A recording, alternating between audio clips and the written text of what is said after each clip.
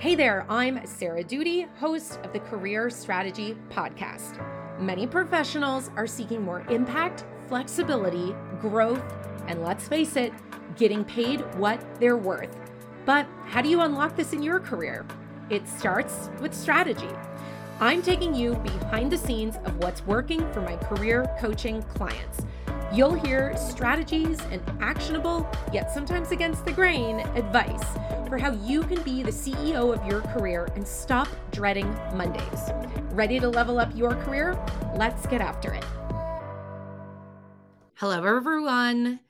We are here for a career Q&A. I have not done one of these in a while, so I'm excited to answer as many questions as I possibly can in about the next 30 minutes or so. Let's start at the beginning. Angela wants to know, what is the difference between UX designer and product designer? And I think if we asked multiple different people, we very well could get multiple different answers. Angela, I think you're probably asking this because you see job titles change from company to company, right? Some job titles might say UX designer, product designer, UX, UI designer, etc. I think the job title and role, product designer, we're seeing that a little bit more frequently, it seems like, because I think there can be this assumption, and notice I'm saying can, right? There can be this assumption that X people may be more designer-like, let's say, versus the product designer might be more well-versed in things beyond design, whether that might be product management, product strategy, more experience with business type things like business analysis or collaborating with other departments. And yes, I'm somewhat speaking in generalizations, but I think the product designer job title, and when I actually read the job descriptions, the vibe I'm getting is that they're looking for someone who can't just move stuff around on the screen and work in Figma or whatever software is popular this week, but they can hop into meetings with stakeholders from other departments, be given a bunch of research or business data, and they could hit the ground running. They wouldn't be intimidated and not be able to, look through data or analytics and stuff and be intimidated. So, Angela, I'm curious if that answers your question or at least helps you start to think about those differences a little more clearly. Like I said, I think that we ask multiple people, we're going to get multiple different answers. But that is my kind of quick take on that question. So let me know what you think. I'm just going to see. There's no really easy way for me to see your replies here. Maybe if you can go back to your original question, that would be a good way to do it. So let me know. Anyone else have insights on that? Feel free to drop it in the chat or respond to Angela's kind of original question. Let's move on to some other ones here. Let's see. Umar wants to know, should UX designers have a say in the overall product strategy and decision-making process, or should they strictly focus on the user experience aspect? I think that really depends from company to company, right? In a small company where it's a UX team of one or a startup with a handful of people who are involved in the product development, the UX designer might have more influence and say in the product strategy. But in a large company like an Amazon or a Delta Airlines or some, Home Depot, there may be less opportunity for that specific person in a more design-centric role to have influence over that product strategy because there's, people above them that are doing that. So I don't think that we can really say it's true. The same thing is true at all companies because there's so much context that would be involved there. I do think that UX designers should always be operating from a place of strategy. And if you're ever asked to be doing things and you don't understand the strategy and you're being asked to do things almost in a prescriptive way, I think it can be very useful for your own kind of knowledge gathering, but also for you to create an opportunity to be educated by your boss, your manager, other stakeholders about that strategy, right? So in your case, Umar, if you're being asked to do stuff, maybe say, okay, like I'm happy to explore that solution, but can you let me know like what's the bigger picture here? What strategy is this related to, etc. So that might be one thing to think about there. Let's see. Rocio wants to know, you're wrapping up a UX internship and then looking at UX consultant positions. Any tips or recommendations on UX consultant positions? So I don't know if you mean you would be working at like a UX consulting agency or if you want to be like a freelance consultant. Well, first of all, I think you're wrapping up this internship. So I think there are a lot of benefits in going into UX consulting, whether that means you're going to go work at like a UX agency or you are going to take on your own clients, because when you are earlier in your career, it can be very strategic to try and expose yourself to many different types of products and many different types of industries. So in doing this, you are going to be able to test the waters, and maybe one project you're working on is in healthcare, and 2 months from now you're working on a finance project, and in December you're working on something in travel, for example. Those are all really awesome opportunities to find out if you maybe gravitate towards certain industries or certain types of products. Like maybe you realize after consulting for 12 months, you are really drawn to enterprise products versus consumer products or vice versa.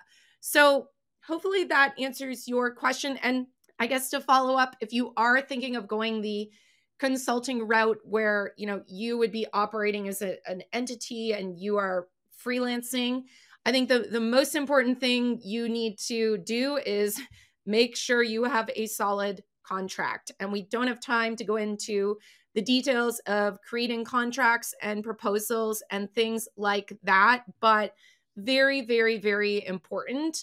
Otherwise, that relationship can get very confusing very quickly and people can be taken advantage of, and that's no fun. So make sure you want to make sure you get paid too, right? So those are my super quick tips on that. Let's see what else we have. Okay, we answered Nikki. Let's see. And you guys vote on each other's questions, like give the questions a thumbs up or something, so I can kind of prioritize the ones that seem to be applicable to lots of different people here. Let's see. So I want to see. Oh, Jessica wants to know, can you elaborate on some non-tech UX jobs, like basically UX jobs in other industries, I think is what you are asking. I wrote an article about this. It'll go into far more detail than I can go into in just a few minutes here. So I know many of you have seen the layoffs for the past year, right? And I think it's very easy for us to say, well, UX product tech people are being laid off, therefore no industry is hiring. And that is false.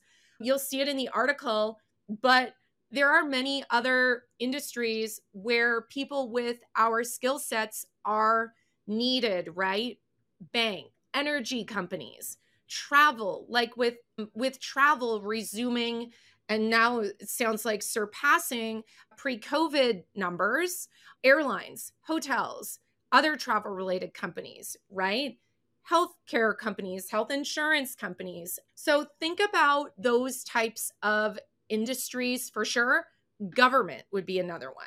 And also think about possibly like local companies, right? A couple of times in the past, I don't know, few months, I've had people in one of my career coaching programs get hired at local utility companies or local energy companies, and they would never have thought to apply for a job there.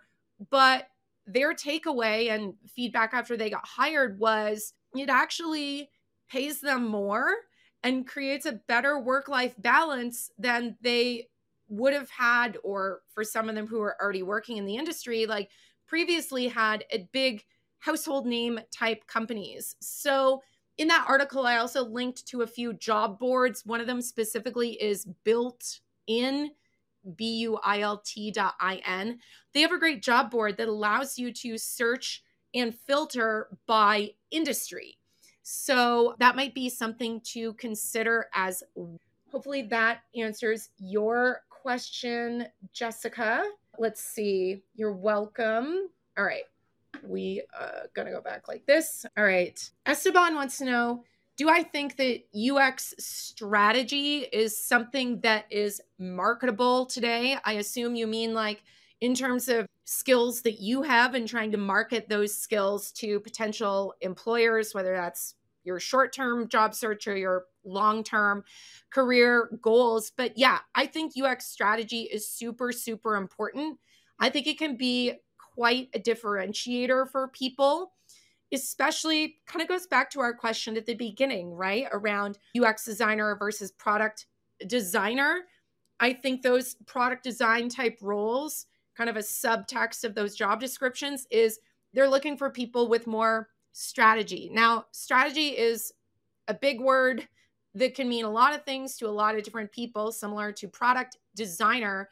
But I think the heart of it is really that you are thinking beyond a screen, that you're moving elements and components around on that screen and rearranging them and user flows and things. And you're thinking not just, for example, not just about the product you are building or the app that you are building, but you're also thinking about like, okay, well, how might these changes in the product impact sales? Or what could we do with the marketing team to get more people aware of this app?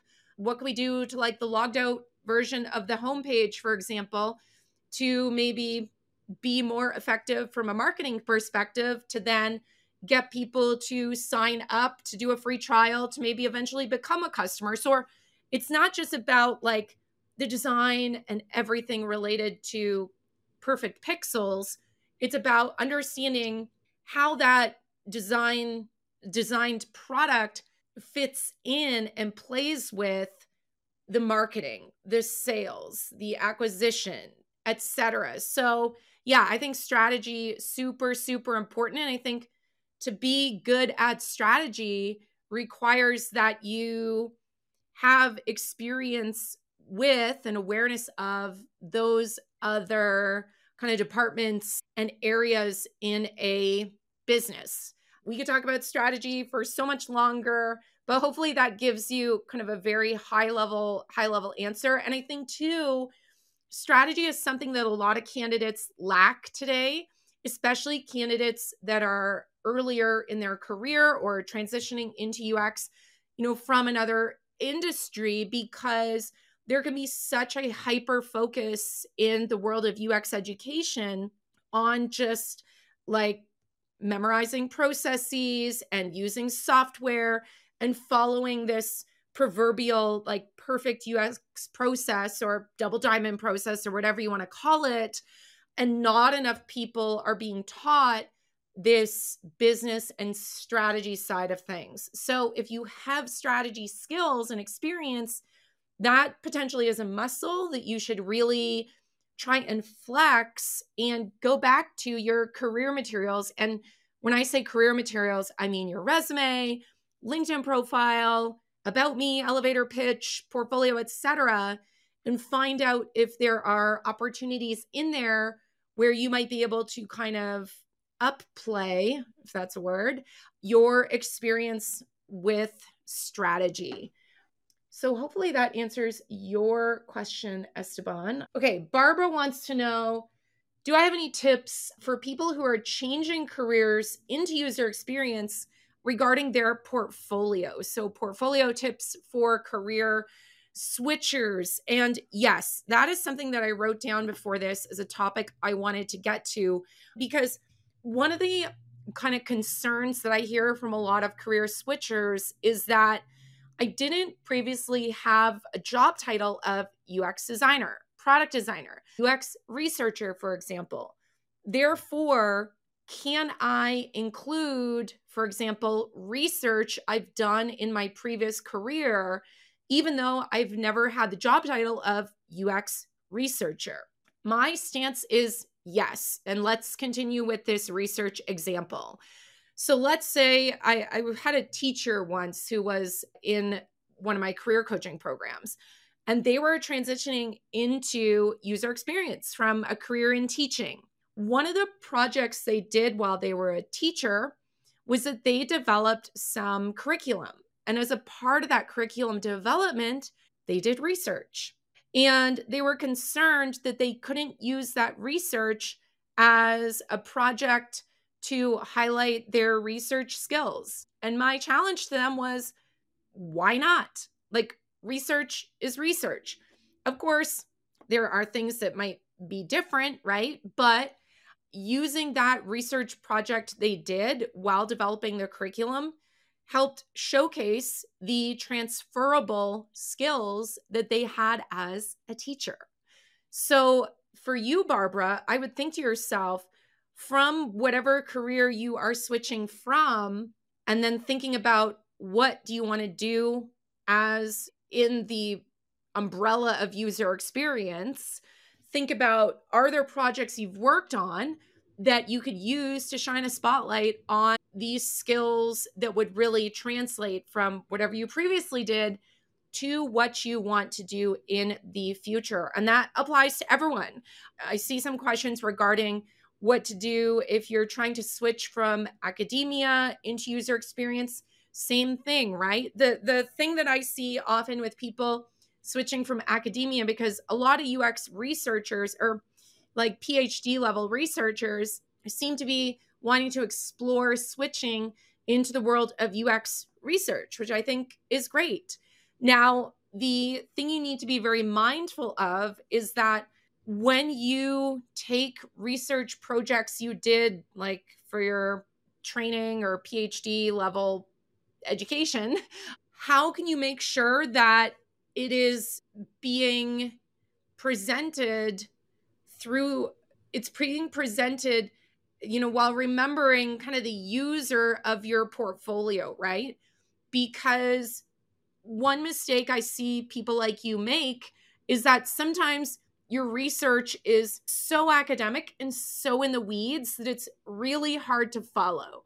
So you almost need to like dumb it down a little bit and pretend that you're no longer talking to your peers, because you're not, and figure out, how would I describe what I did kind of in layman's terms, or to someone with like a 6th grade level reading comprehension?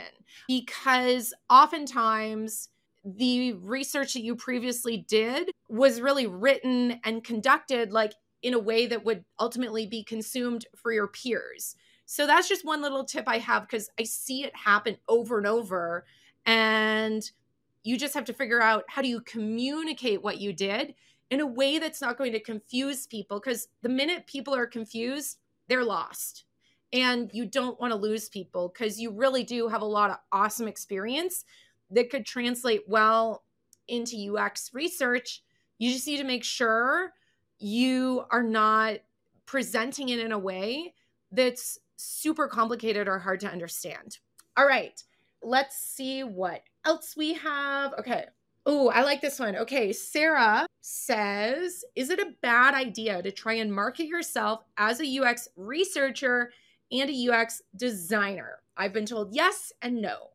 As the market is so bad, I've been trying to market myself as a jack of all trades. Is this a good idea? What are my thoughts? So, Sarah, we share the same name and we share the same skill set. So, I call myself a UX researcher and experience designer. I've been saying that, I don't know, for like at least the past 12 years or so, because I do both of those things. And I didn't just want to box myself into one or the other.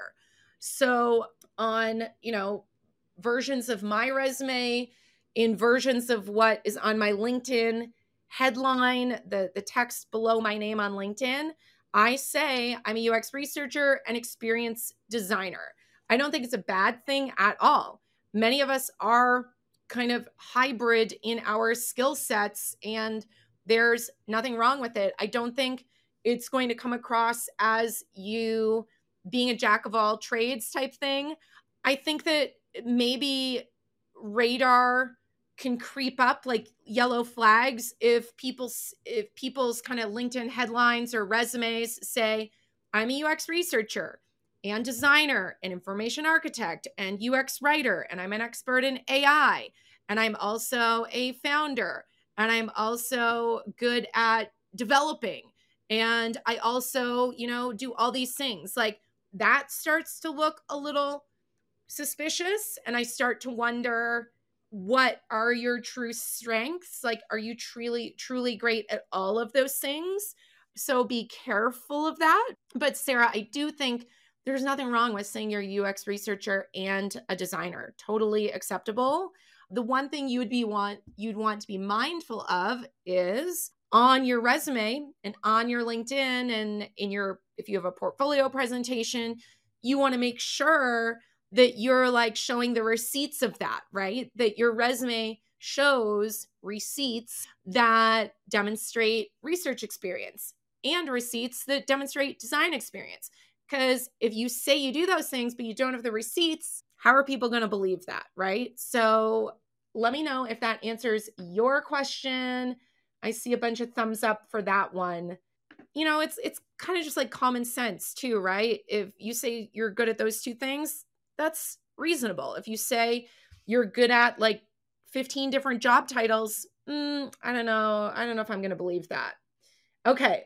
Let's see what else we have here. Michael says, I'm an educator who has been trying to transition into UX research since spring of 2022. Given layoffs and overall cut in UXR positions, should I wait till Q4 2024?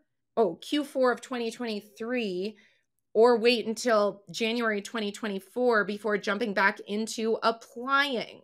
So, Michael, I think that, and we answered this a little earlier, but maybe broaden the companies and industries you're applying to. I don't know where you're applying right now, but based on what I said earlier about like, just because you're seeing all the big household name type companies do layoffs doesn't mean companies you've never heard of aren't hiring. Does that mean you're going to have to put a little bit of more effort into maybe finding these companies that you've never heard of? Yes, but I don't think that it's necessary to completely pause your job search right now because you're kind of making a generalization that there's no jobs. So that's going to like reframe number one.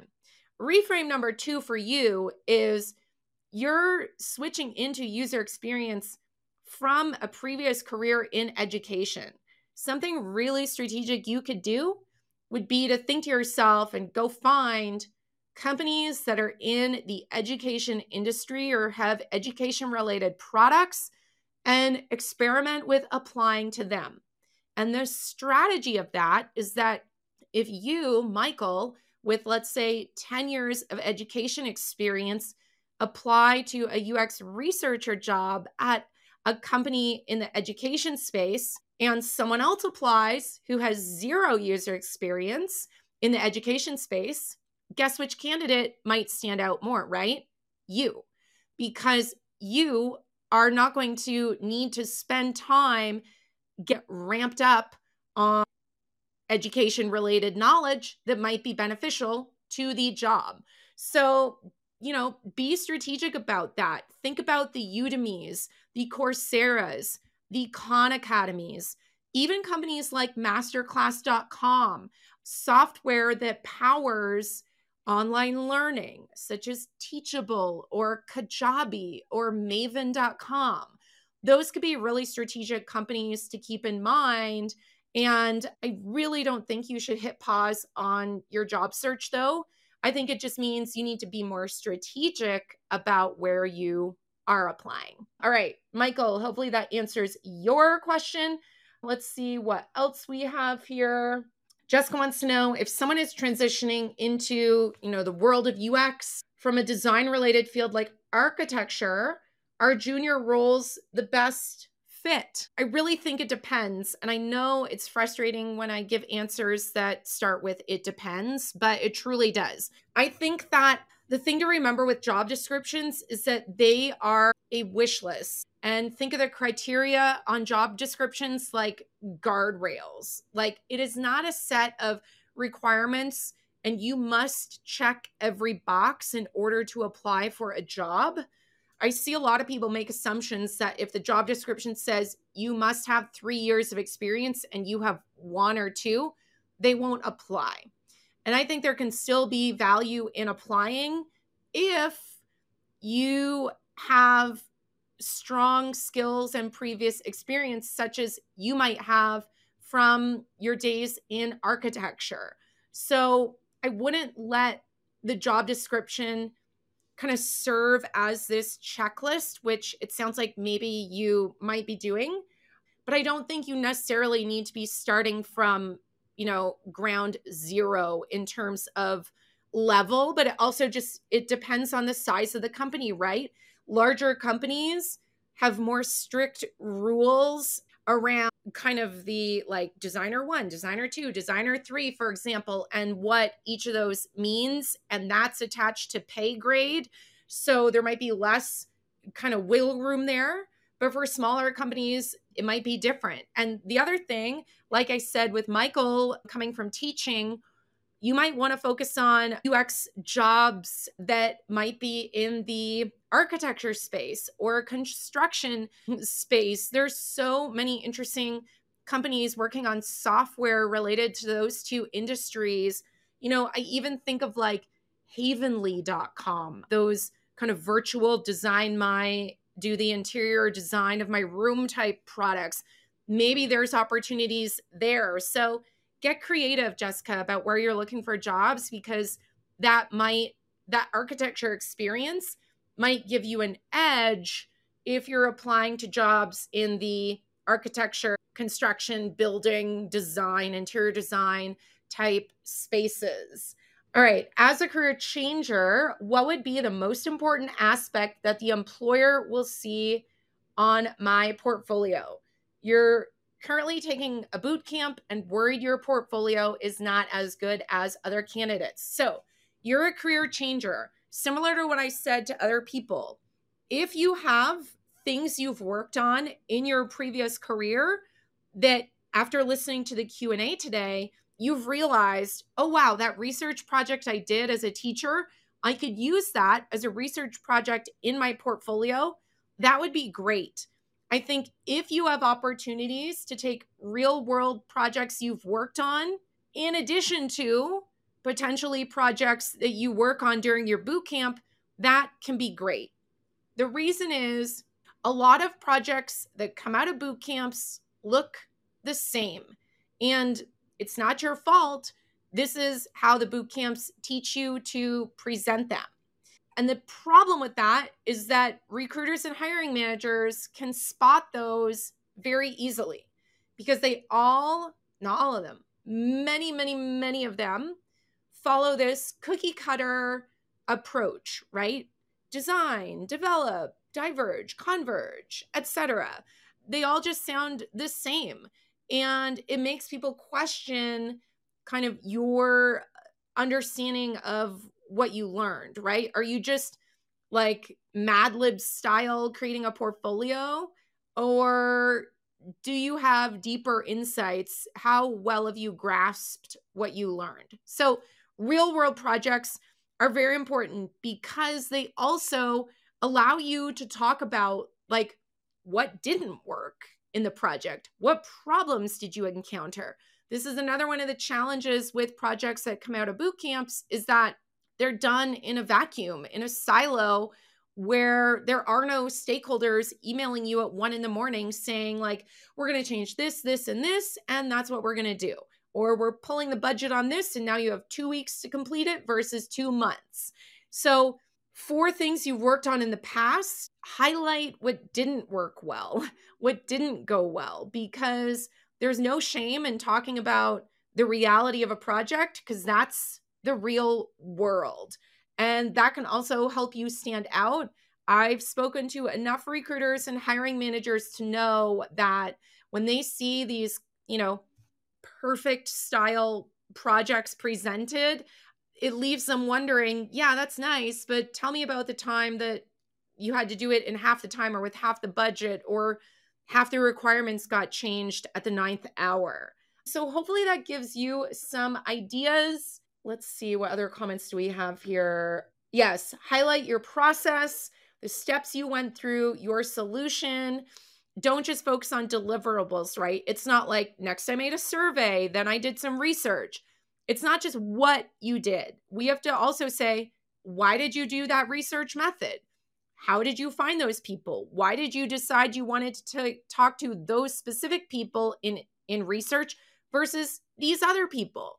And what did you learn as a result of that research? So it's not just about the what you did. It's not just about the deliverable. It's about how you did it, why you did it, what happened, how did what you did inform the next step in the process? Did it make you realize you had to go back 3 steps and repeat the research or research a different topic, right? So exactly. All right, I truly have to go now. This was fun. I haven't done one of these Q&As in a while, so I'm planning to do more of them in the future. So the best way to find out about these Q&As is to make sure that you follow me on LinkedIn or YouTube and make sure that on my profile, you click that bell icon that will alert you kind of in real time when I go live to make sure you don't miss another one. Thanks for listening to the Career Strategy Podcast. Make sure to follow me, Sarah Doody, on Twitter, Instagram, YouTube, or LinkedIn. If anything in today's episode resonated with you, I'd love to hear about it. Tag me on social media or send me a DM. And lastly, if you found this episode helpful, I'd really appreciate it if you could share it with a friend or give us a quick rating on Spotify or a review on Apple Podcasts. Catch you later.